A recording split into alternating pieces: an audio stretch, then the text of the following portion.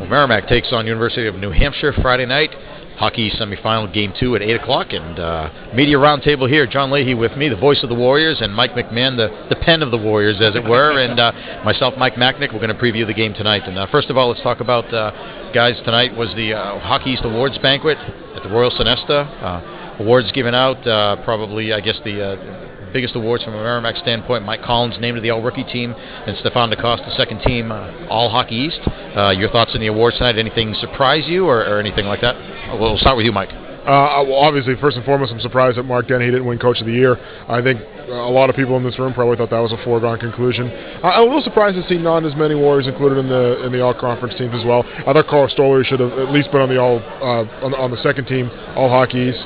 I thought Jordan Hayward, I mean, you could certainly make an argument for the other two defensemen on the All-Rookie team, but I thought Jordan Hayward probably should have been on the All-Rookie team as well. But, I think from a Merrimack standpoint, there certainly are some surprises here tonight. Yeah, John, I thought it was pretty interesting. You have a lot of guys being honored from a number of other teams, and I mean, there's a lot of good players in this league, obviously. A lot of good coaches as well. Just kind of surprising, I guess. Last year, a number of guys get honored, and it seems like fewer guys this year, but they had a better year.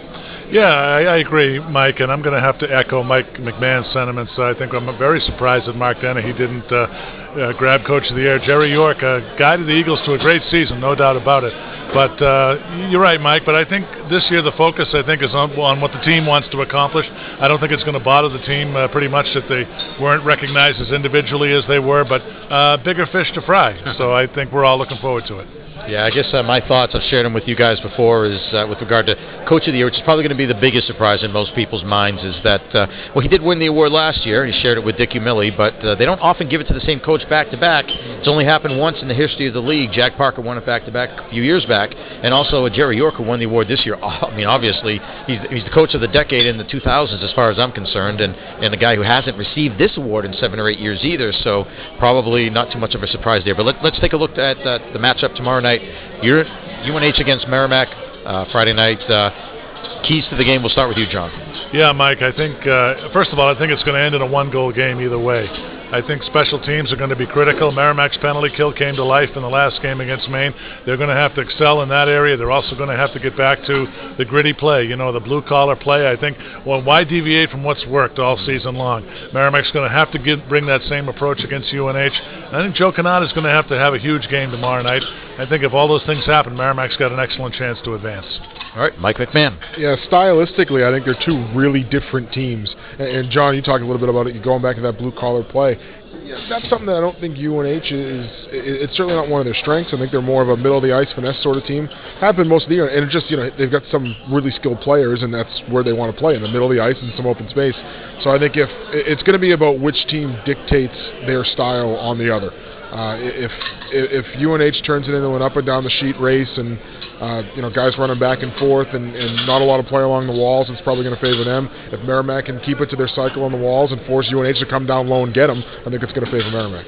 Yeah, John, you mentioned it in the preview show the other day, special teams and staying out of the box being keys for Merrimack, no question about it. You got the least penalized team going up against the most penalized team. If Merrimack ends up having a parade to the box all night long, that with that first power play unit, it's either going to be incumbent on the Warriors and Joe Cannata to kill those penalties, or they're going to be in for a long night. Yeah, no doubt about it, Mike. Again, you make a good point. Merrimack is the most penalized team in the nation. UNH, very disciplined. Merrimack's going to have to win that discipline battle. I know we've seen Kyle Bigos take a few 5-minute majors this season. Merrimack's going to have to be very, very tight with that. And again, that all comes down to special teams. I think the team that handles the special teams will be successful tomorrow night.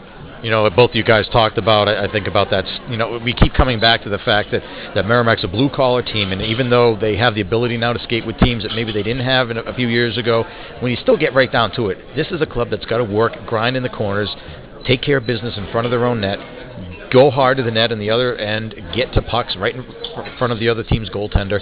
That's the way that they're going to win games from here on out. That's the way they've won games all year. I think that's the reason why they've had such a great record in their rink the last 2 years. That's the type of game that is created playing on a smaller ice surface like that. So absolutely, I think if it just goes back to whichever team, however the game takes shape, it's going to take shape one of two ways. It's going to take shape towards one of these two team styles, and whoever can dictate their style, I think, is going to be the team that has a really big advantage. And you talk about special teams too. Obviously, most of these games, it seems like these big, semifinal, final championship games, 5-on-5 play is usually pretty even. It's that one team that gets a power play goal in the third period and a 1-1 game that ends up, being the game winner, and that could be the difference.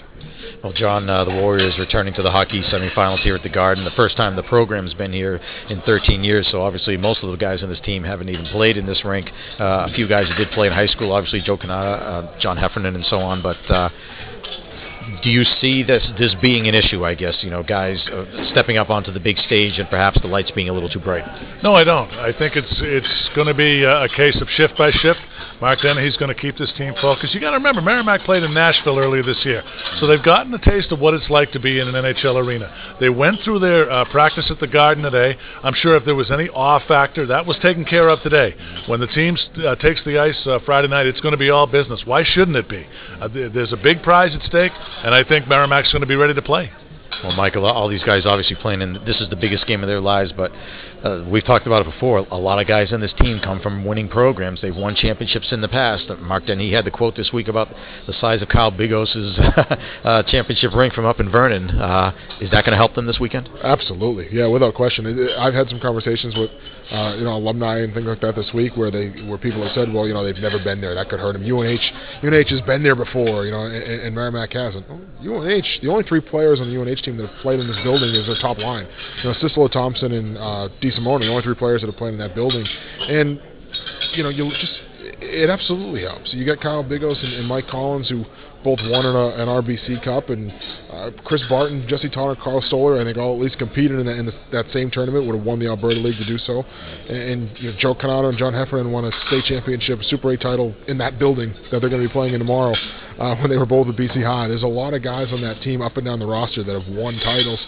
So when you get into a big game just atmosphere like this, yeah, you can have some butterflies if it's your first time doing it, but it's not their first rodeo for a lot of those guys on that roster. Well, let's talk about intangibles, I guess, that may come into play tomorrow night, or if you want to call it intangible. I have this feeling, for what we've seen down the stretch and here in the playoffs, that the Madsen line is going to continue to be a factor here, both this weekend and next weekend in the NCAA tournament. They're playing so well, the 16 points and 7 goals that they had last weekend.